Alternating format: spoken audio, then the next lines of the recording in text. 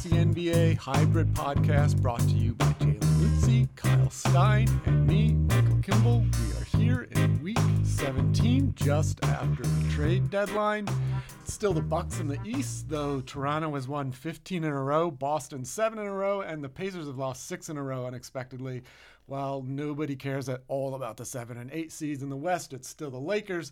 But there are some interesting challenges to the throne forming, in part because of the trade deadline, from the Nuggets, Clippers, the Jazz, who have turned it around, interestingly enough, the Rockets, and the Thunder, who stood pat. The trade season. Let's get into the big one. 4 teams, 12 players. The Rockets got Covington and Bell, who was quickly traded out. The Hawks got Capella.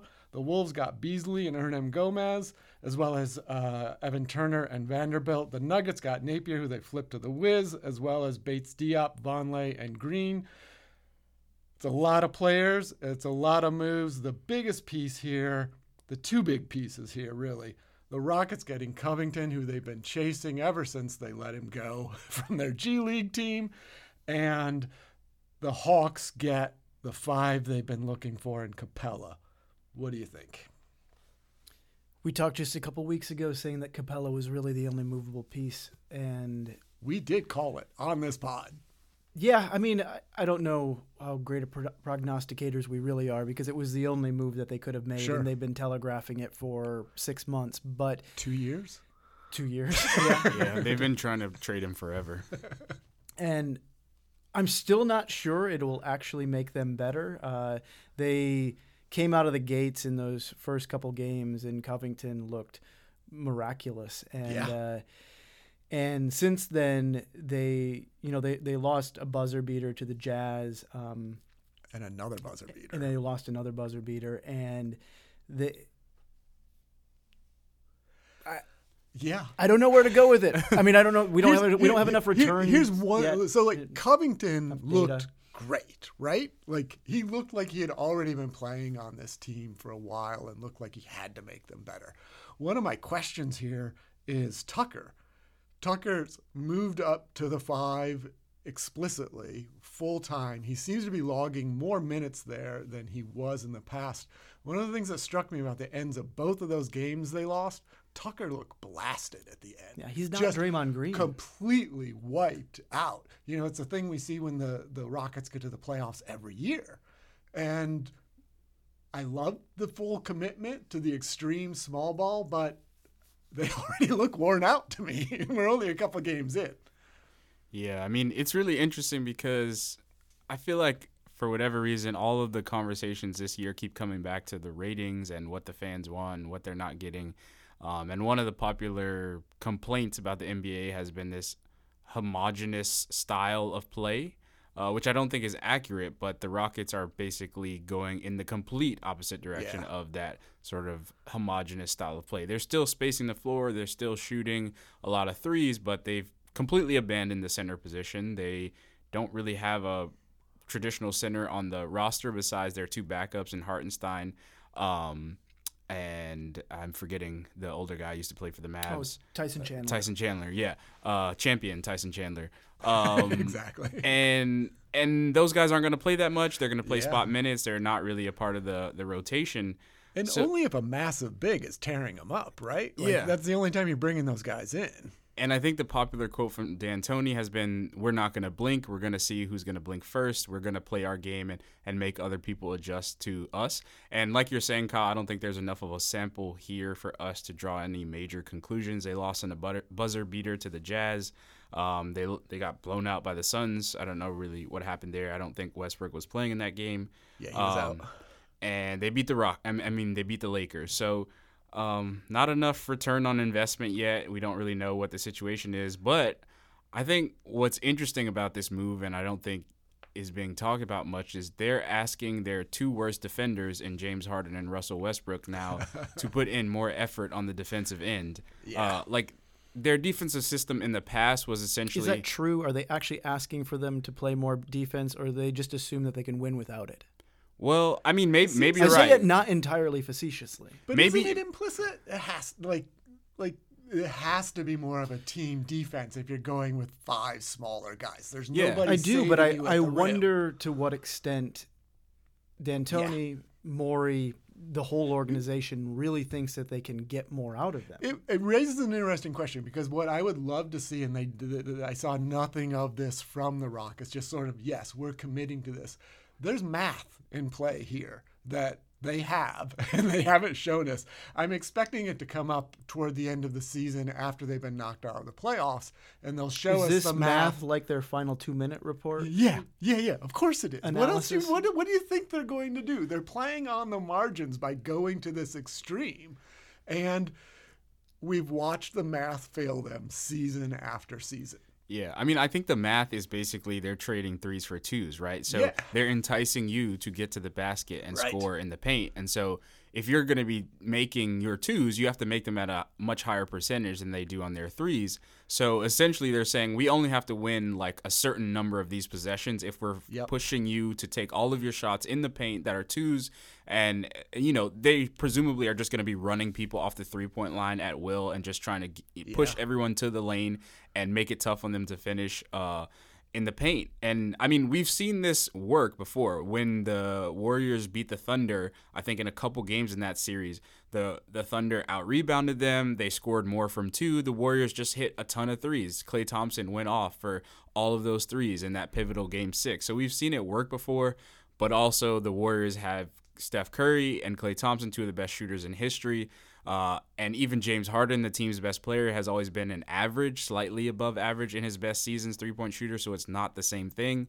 So, I mean, I'm skeptical about the math, but I do think that it'll be exciting to watch. Like, they're playing a different style.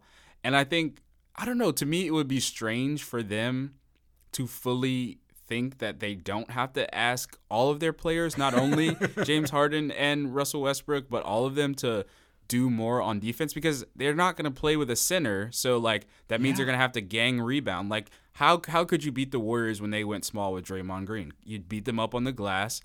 You get out in transition, they had a tendency to foul. They didn't get to the free throw line much themselves, but it's going to be the same thing. You got to beat the Rockets up on the glass. They don't have a history of getting back with James Harden and Russell Westbrook. I think they're like 27th in the league in fast break defense. So like they have to rebound as a team. They have to fly around to run guys off the 3-point line on defense. Someone said they're playing like a junk defense. Like they're trying to get you to take 2s instead of 3s. They're trying to like run, just get chaos, get a lot of steals, get out in transition. Westbrook is great in transition, so it'll be interesting. Like I've been saying this all year, like if the Rockets want to win, Russell Westbrook and James Harden are going to have to play defense. They're going to have to play smart. They're going to have to do things that they don't normally do. And I think all of these trades that we're going to discuss today kind of relate back to other trades or other maneuvers. The Rockets traded for Russell Westbrook in the summer. They traded Chris Paul to the Oklahoma City Thunder. And what that meant was they didn't have room for Clint Capella because they had 2 non-shooters on the floor. James Harden was getting doubled at half court.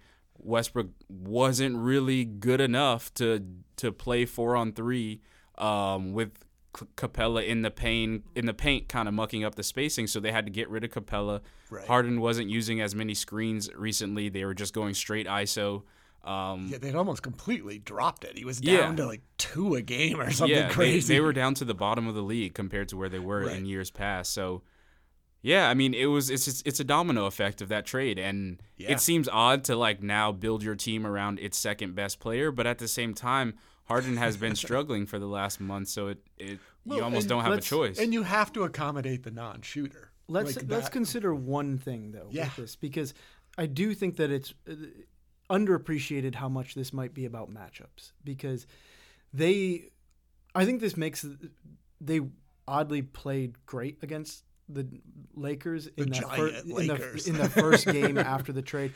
I don't think that holds up in the playoffs. I think that it's a 7-game issue. I think it's a 7-game issue. I think they'll get run down partly over 7 games, but I also think that LeBron can dictate tempo and slow down the game. And think back to what he did with the Cavs, how they were able to run out bigger lineups against the Warriors when everyone said those won't work, and then they worked for 2 games when he had no stars with him in 2015, and then it worked for, in a 7-game series for winning 4 games in 2016. And I do, and this is a team, the Rockets, who will not have the same kind of talent that the Warriors did at that time.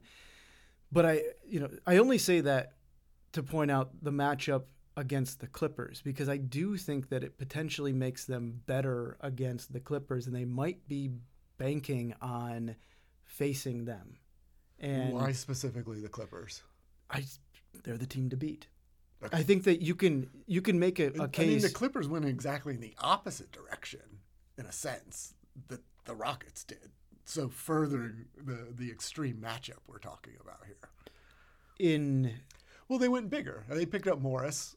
Right, but they still run smaller. They still run primarily wings, and even Harrell is more of a wing size player. Sure. Who has sort of the game of a post game. Yeah, I don't know. I don't think that they got bigger. I actually think that moving to Marcus Morris signaled that they were going to play more wing heavy lineups, and I wonder if you'll see Zubats less. I think the Clippers have the most diversity. They have the most wing guys, as we're saying. They have Kawhi, PG. Now they have Morris. Morris is a much better shooter than Harkless.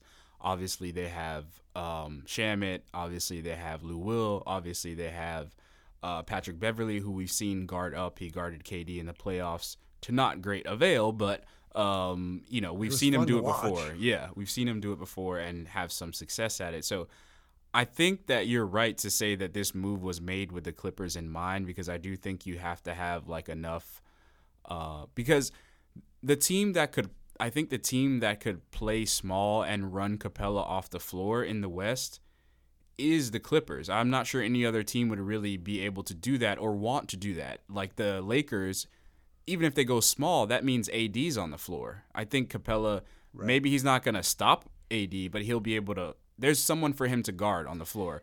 The Nuggets, they have Jokic. The Jazz, they're not taking Rudy Gobert off the floor. If the Jazz take Rudy Gobert off the floor, they've lost. They've lost mentally. That's their whole identity defensively. So they're not taking him off the floor. Maybe the Thunder can play small. They have 3 guards, but the Rockets are probably thinking we're better than them anyway, so we're not really worried about them. So I think you're right to say that this move was made with the Clippers in mind. And to a certain extent, I think that it's being generous to say that this is a move that they necessarily think could win them a championship. I think it's also in part a desperation move. But they realized what they had wasn't it. Try something else. The one team that they can point to and say, no matter what, significant star talent, which we have, is not going to beat them, is the Clippers. And then everyone else, they're just kind of like, we're just going to lean on our strengths and say that your strengths aren't great enough that you can just punch us out. Right. Yeah, and I think they've oddly matched up well with the Clippers. They've played them. I think they've won 1 or 2 games. I know they've beaten the Clippers once so far this year. The Lakers haven't beaten them. They've matched up pretty well with them so far in the regular season. But I do think I bet they're also thinking that this makes them better against the Lakers somehow. I think that they bet that their small ball will win out. In the game, the Lakers downsized and they played toward to the Rockets' strength. AD was the one playing at center. And I think it's a fair question whether or not AD can punish PJ Tucker or Robert Covington, whoever is the nominal 5 in that lineup, time and time again. We've seen Draymond guard AD, and it is a result of the rules. This has been pointed out ad nauseum by now. You can play more physical in the post as a defender than you can on the perimeter. Draymond is going to push AD, and they're not going to call that. So it's AD, he's got skinny legs. That center of gravity thing. Same thing with Kristaps Porzingis, who isn't great on post-ups. Obviously, AD's a lot better, but it's still a thing. I don't know if we really know whether or not AD can just score time after time on the block against a smaller defender. That first game, toward the end of the game, the Lakers had AD out there and McGee, and Tucker was on McGee. Covington was covering AD, and Covington looked like a small person next to him, but he was still pushing him around. It was kind of surprising to see. Yeah. He was moving AD off the spots AD wanted to be in, and I was surprised to see it. So Maybe. Yeah. I think you can push AD off his spot, but I will say the Lakers did this for stretches in that game. The way I think teams will be able to exploit the Rockets' lack of size might not be with post-ups, but with the lob game. And the Lakers, they do a lot of lobs. And I mean, I just read online the Nuggets were sort of trying to figure out how to stop the Lakers from doing all their lobs. It's killed them in their matchup. Right. And you might be able to push AD around, but you're not getting to 12 feet above the rim if you're PJ Tucker. There's nothing you can do about and that. for JaVale, I mean, when I watched that first game of the season against the Clippers, the first quarter, they just got lob after lob after lob, and you did think it was going to be the season, and the Clippers figured out how to defend it pretty quickly. I mean, those opportunities dried up by the second quarter, and I didn't see the same sort of game when they played on Christmas. Okay, so let's pick up some other pieces of this big trade.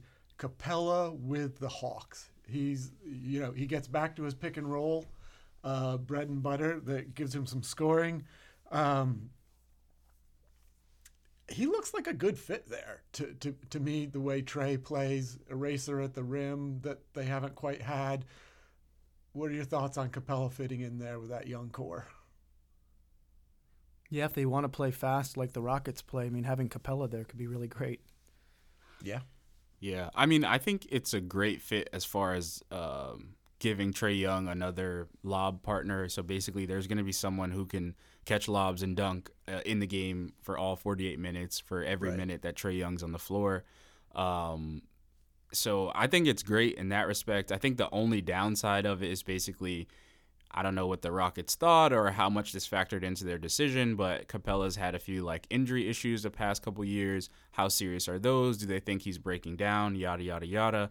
And I think it's fair to say that though Capella is a better defender than at the 5 than Collins or anyone else the Hawks had, he's not Rudy Gobert. He's not at the upper echelon of the 5 position in the NBA. So I don't think he's going to take their defense from bottom of the league to top of the league by himself. But maybe as they get better... Yeah. As they get better players around him, I think it'll be huge to have him there. So I think that really the only drawback is Collins. I was getting into this argument with people on Twitter. I was saying that Collins isn't the perfect fit with Trae Young and now with John Collins because his best position is a rim running 5 on offense. He's really great at that the same way Capella is. But you're probably going to have Capella doing that because Collins is shooting 35% from 3 already, so Capella's never going to do that. So Collins is probably going to be the one pushed to the perimeter, relegated to taking threes. And obviously he can attack the basket, he can attack closeouts, but he's not as good at that as he is at rim running. So I think his development in those areas will be even more important now. Right. So, I mean, I made that quip about the Hawks playing like the Rockets because I really do see. I don't think it's a quib. I think it's true. Yeah, but I made it to make a point too, which is that I do think that I will evaluate this trade in the future based on how well Capella plays and is able, the kind of opportunities that he opens up for the Hawks. I think that he's going to open up a lot. I think that the Rockets gambled big. I think they gambled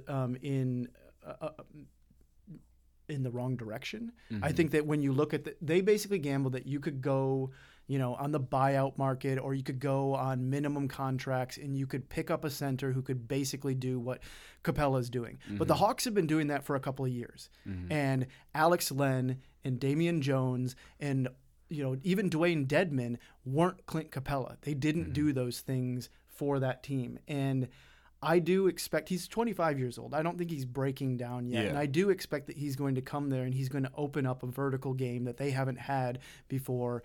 And they're going to play fast enough that he doesn't have to be Rudy Gobert. Yeah. And they're going to score enough points that he doesn't have to be Rudy Gobert. And I think retrospectively, we could look back and say, we said, when we first talked about the potential trade of Capella, we were doing it in the context of basically thinking that the Rockets are done. And we may still be looking at the end of the season, the Rockets just being done in a certain way. They made their last move now. This is the last really good contract that they had, a good, solid talent that they could trade and bring something back to help shore up this current build that they have. Yeah, they traded another first-round pick in this deal.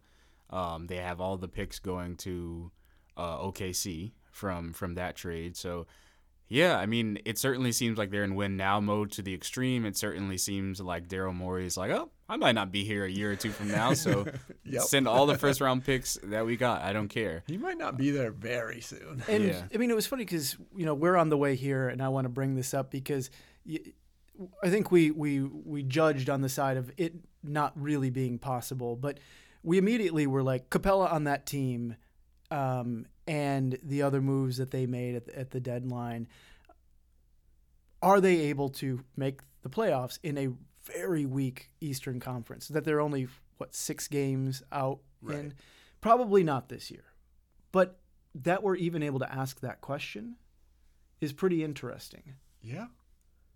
Well, I mean, the East is so weak, and this could be a piece that makes the Hawks look like a real basketball team. And they haven't quite in the year and a half that Trae Young's been on the team. They've been fun to watch. It's great. I love all the young guys, but like a team that could actually win and get better going forward, now it seems like they're on the precipice of that. Yeah, I think this is an opportunity. I think they're 8 games back now, but this is an opportunity to kind of look at their rebuild, right? Because I feel like they've short-circuited their rebuild basically at every turn.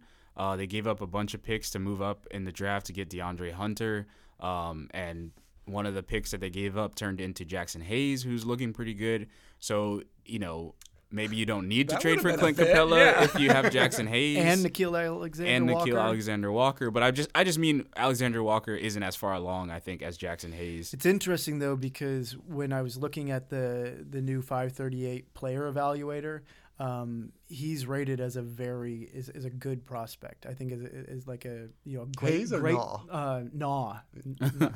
That was a callback for you. Yeah. Does anyone say that? Does anyone call him They Naw? do now? Because they should. Nolans and Nolans. Nickeil Alexander Walker. Naw. If I think it's good. If the marketing department isn't on that already, it's a problem. Someone's already somebody saying tweet at Griffin. Yeah. Who's got Griffin's tweet? I mean, how do you Twitter say handle. How do you say it though? I mean, just put it in lowercase, I guess. You just say it like we said it.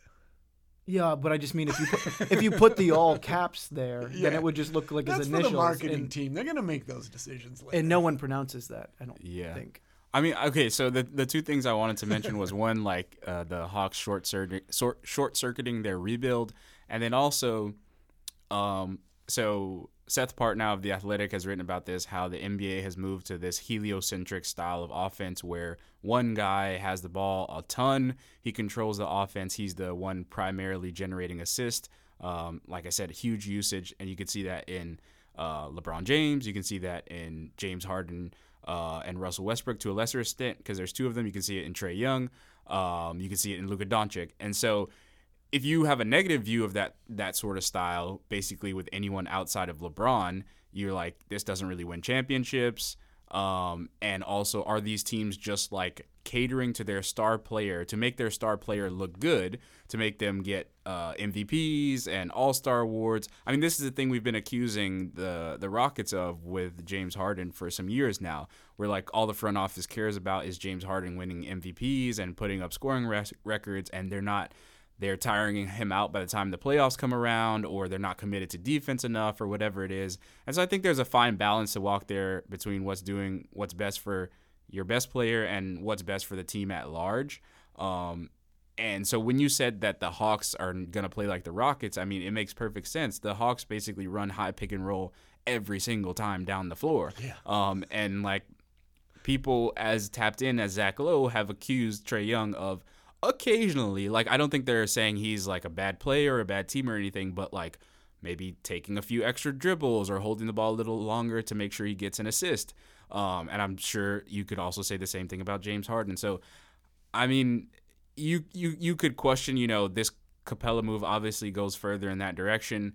I don't think it's going to ruin them. I think it's all about how their other pieces develop, Herter, Hunter, Cam Reddish, how those guys develop, Collins.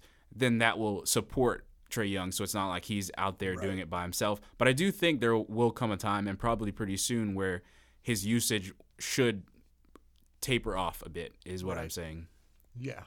Okay. We're going to skip the rest of that 4-team trade because I think those were the interesting pieces. Let's move on to the Warriors-Wolves, sticking with the Wolves, which, by the way, need to mention, Rosas, the president of the Timberwolves, was involved in 4 trades that involved 8 teams and 26 players this season, which is a significant amount of the trade market.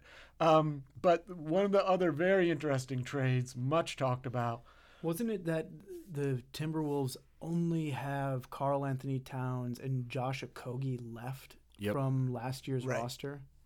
Right, 2 players from that. So definitely deep into this rebuild. And the other new piece of that rebuild is D'Lo Russell, who, by all accounts, Karl Anthony Towns very much wanted to play with. With Wiggins going to the Warriors, which has been panned wildly and widely by many. I kind of like him as the new Harrison Barnes there, and I definitely like Russell in Minnesota as a sort of foundation piece that can ground that team in a way they haven't quite been this year. Thoughts on that trade? My first reaction when I saw Wiggins on the Warriors and imagining him as the second coming of Harrison Barnes was, he's a lot more athletic than Harrison Barnes was. Yeah. And that was it. I mean, who knows if he can really put together the outside shooting or if he can. He was playing D the first time I watched him. Yeah. So on the Warriors, It'll be whether he can make those split-second switch decisions, and if he's a quick passer and good decision maker. And I think the Warriors are betting on it to a certain extent. I mean, I've heard people say, well, this was the only return they could get, and so they just kind of fell into it, and they're just going to make do with the best they could get. right? Even if that's the case, I don't think that they're thinking of it that way. And I think that they are a strong enough organization, and they do have the culture that could turn him around. And he's got still a lot of raw young talent there. He looked committed to playing the way the Warriors want to play, too. And also, if he moves from a very toxic team situation, or toxic for him, and it seemed pretty toxic. I mean, this could be magical. Karl Anthony Towns moping around and clearly wanting something to change, and Jimmy Wiggins Butler tearing people apart. And Wiggins always feeling like he's the goat, the bad kind of goat, in that situation. I don't know. I mean, this is another one where I'm rooting for him. Yeah. Jalen, you've liked watching the Warriors for quite a few years. How's this look to you? Yeah, I don't know. It feels like an end of it. Feels like the end of an era. I'm scared. I'm scared. I'm scared for the Warriors. I'm scared for Steph Curry. For you and the Warriors. I've said this before. I'm a Warriors fan only because I was a Steph Curry fan, and the fact that he was on a historic team that had KD on it and Clay and Draymond Green meant that my fandom was insulated from from the outside because they were winning everything. So that's what it was about for me. But as I said also before, I wasn't sated by the past 2 years because KD was there and he was winning Finals MVPs instead of Steph Curry. And basically 2016 happened, and then KD came, and then Steph had a few more injuries. And I don't know if we'll ever see 2016 again. Yeah. And I tweeted this from the Shot Tower Pod Twitter account. 2016 was a drug. It was a different experience. It was something that, I don't know if I've really ever seen in my time watching the NBA. And so the reason why I'm scared is because it feels like with this Wiggins trade, they're saying that Steph, Clay, Draymond, and the complementary pieces are enough to win a championship again. And I think people are underrating the fact that there's a chance that Steph is just not the same guy anymore after all these injuries, after all these finals runs. Maybe he recovers. He had this season as a break, basically. But, there's a chance that he just doesn't have the same magic. And relying on Wiggins to sort of provide some of that magic himself makes me nervous. Right. Yeah, I would be nervous too, but like Kyle said, I'm still hopeful for that and that's going to work out. We've already talked about the Clippers and Marcus Morris. One of the things we didn't talk about in that trade is one of the things I think this was on The Athletic. One of the things, I can't remember who the writer was now. Sorry about that, anonymous writer. But one of the things that came up in the article was that more than the Clippers wanting Morris, they didn't want the Lakers to get Morris. And that seemed to be a deciding factor in making that trade. Yeah, totally. I mean, I think all season it's been sort of Clippers versus the Lakers, or even dating back to the summer, the off season when it was they were trying to sign Kawhi. And ESPN's been running that storyline at us forever. Yeah. So. And I think both PR departments and marketing departments are playing off of it. Like every advertisement the Clippers do is sort of like, I don't know, like homegrown versus like star driven or something like that. You know, it's all these cliched sort of sayings about how the Clippers are more hard nosed and blue collar than the Lakers, which, I mean, they signed Kawhi and PG, so I don't know how accurate that is, but that's what they're saying. Sure. And I think it is important that they got Marcus Morris and the Lakers did not, because as I said, I think the Clippers are much more versatile than the Lakers. I think they have the better perimeter players. Like you've got Kawhi, who's at least on the same level as LeBron, maybe better considering LeBron's age. You've got PG, who's better than the second best perimeter player on the Lakers for sure. You've got Marcus Morris. You've got Patrick Beverley. I think their four best perimeter players are better. Basically, I don't know if you want to argue that Danny Green is better than Patrick Beverley. Sure, but like basically I think it's clear that the Clippers have more wing perimeter versatility. Right. Okay, we have a couple other trades to get to before we go today. One I want to discuss at least briefly is the Pistons sending Andre Drummond to the Cavs for expiring contracts and a second-round pick. It was a sad way for Andre Drummond to leave the only professional NBA team he's played for. They did not want him picking up next year's player option. The Cavaliers were happy to absorb it. Kyle, do you have Detroit Pistons feelings? I mean, I've got a lot of feelings. Seeing what the Pistons might have in Christian Wood and the type of floor spacing big that he is, you get the sense of maybe why they really didn't want Drummond to pick up his contract. Right. I felt for the guy though when he posts on Twitter, shocked at the trade that he hasn't been notified at all. He had to know in a certain way, I would think, unless he really, wasn't looking out there at all and wasn't watching the news, because there had been talk that they were shopping him and that their asking price in return had gotten down to second round picks. And so you knew that they wanted to make a deal. I can get it in a certain way because even I didn't see it coming. It was like at a certain point you just felt like, oh, the market's bare. They're going to just run with him for one more year. It was completely dead by all accounts. And this was and the Pistons organization, the front office explanation was something along the lines of, well, this came in last minute. The Cavs came in at the last minute and did this. I think that was two buddy owners, getting together and one helping the other out here. That seems to be the subtext of some of this.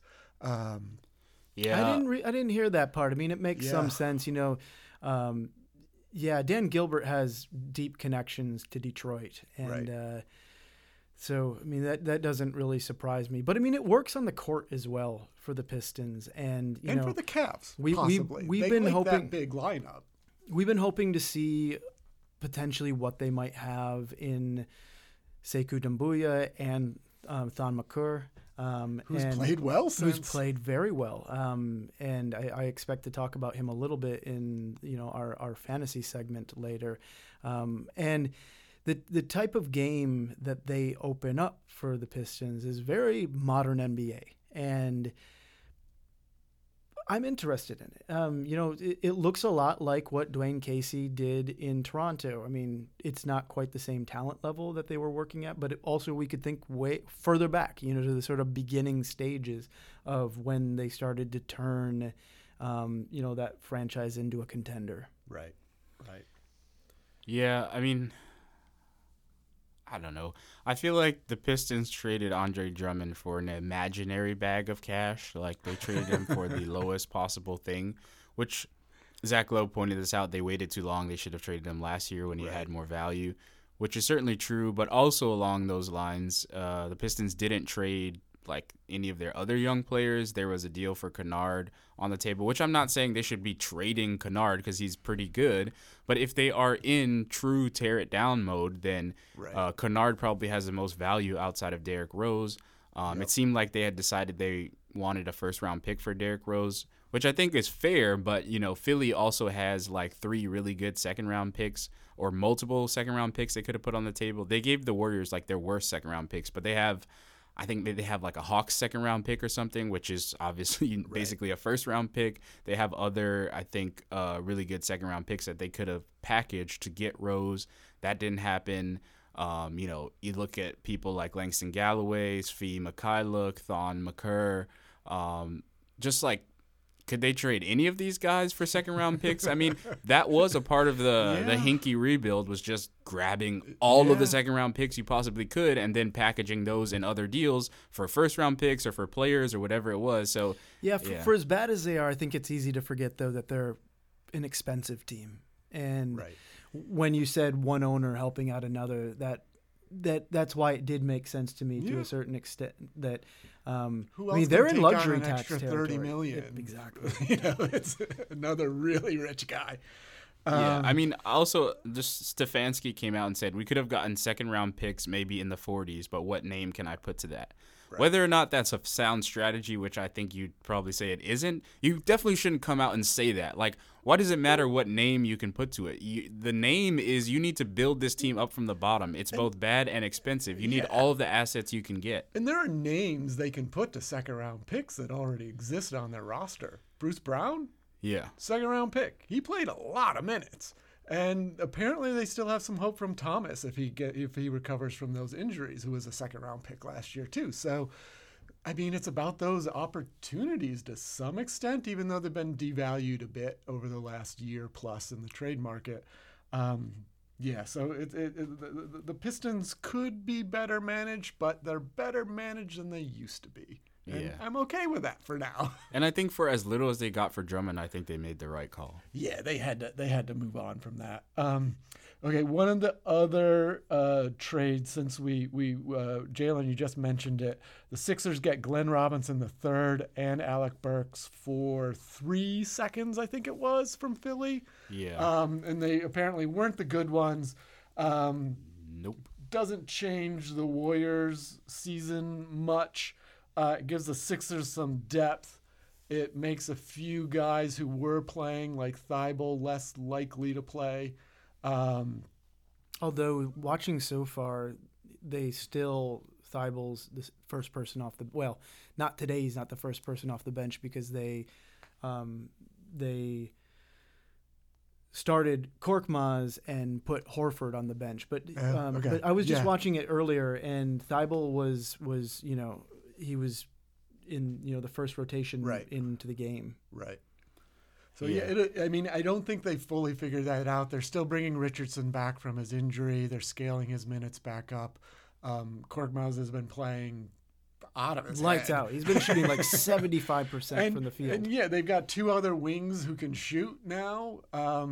It's not clear how it'll fit together, especially since one of the articles I've seen recently, the Sixers, their great duo Simmons and Embiid. Did you see their net rating when they're on the court this year? It's plus 1.1. 2 years ago, it was plus 15 something, I think. Yeah, I think now it's plus 1.1. It's not good. It's declined each year. Each season, right? I mean, if we're talking about the Redick Sixers, a big part of that? I mean, I wonder if the lack of... It's a steady decline possible. from 2 seasons ago to last season to now. It was sort of 15, then it was, I want to say 7, and now it's 1. Yeah, so I mean, I think Could be. at this point, mentioning the Sixers, we have to mention the fact that the hullabaloo or whatever was going on Instagram, where Jimmy Butler was saying, "I know we're a place where, like, you know, I don't remember the exact quote, but basically like villains or people who have this dog, quote unquote dog attitude can come to play," suggesting, you know, come to Miami and play, which I don't think is going to happen. But it's like Embiid responded in kind to it. You know, he responded kindly, positively to those sort of suggestions, which is obviously not good since he's under contract with the Sixers and is supposed to be trying to win a championship with the Sixers. So the Sixers have some problems right now. Yeah, there's something complicated going on there. I'm in the minority, but I'm a big Sixers fan, and if they had to only keep one, to me it's Ben Simmons. I don't think you're in the minority. I'm with you on this. Having seen Embiid out and Simmons leading that team for that stretch, he looked fantastic, and he had a whole different attitude that he doesn't have when Embiid is on the floor. Yeah, which I don't mean to say that the majority of people would agree with you. I think the way it works is that Embiid is better than Simmons, but he's also more injury prone. So if he's better, you could probably get more for him. If he's injury prone, then, you know, you want to get off that potential downside sooner. It'll be every season. Yeah. All right, one last big trade to talk about. Miami gets Iggy, Crowder, and Solomon Hill. The Grizz somehow took on Dion Waiters, though he's been released. They get Winslow in that. Love him for that young core. And they got James Johnson. Jalen, are you any happier about the Heat? Yeah. I mean, yeah. I'm glad they got Iggy and Crowder. I didn't expect Crowder to shoot the ball as well as he has. He's been playing really well. I think Iggy will be an underrated asset for them. People are saying he can't shoot, yada, yada, yada. But I just think his intelligence, his feel for the game, both offensively and defensively, are going to work wonders. Like, because I do think there will come a time where someone like Kendrick Nunn gets a little bit exposed. He's struggling right now. He's coming back from injury, but like, I think he'll be exposed more so in terms of like his defensive issues and also just the feel for the game, the ability to make quick decisions and like maintain an advantage when you get one on the offensive side of the ball in the playoffs. So, I mean, I watched the game last night. Iggy made a wonderful pass to the corner. He's just going to do these like classic Iggy things. Yeah, I love the old man basketball game he's going to bring to them, and just, you know, he'll be coaching everybody up on the floor, on the fly, and yeah, I like him a lot there. Jay Crowder hasn't been shooting very well, but I still like that pickup for them too. I mean, I think that in a league where you need wings and you need wings who can play, you know, between the 3 and the 4, he's a really solid playoff piece for them. Not scoring a ton, but he's going to play good defense. He's going to get rebounds. He's going to get you a steal. I like him as just that sort of defensive dog piece that the Miami Heat have always loved in their lineups. All right, that is the trade deadline from the Shot Tower Pod. We are turning off the Phantom Power. Cheers.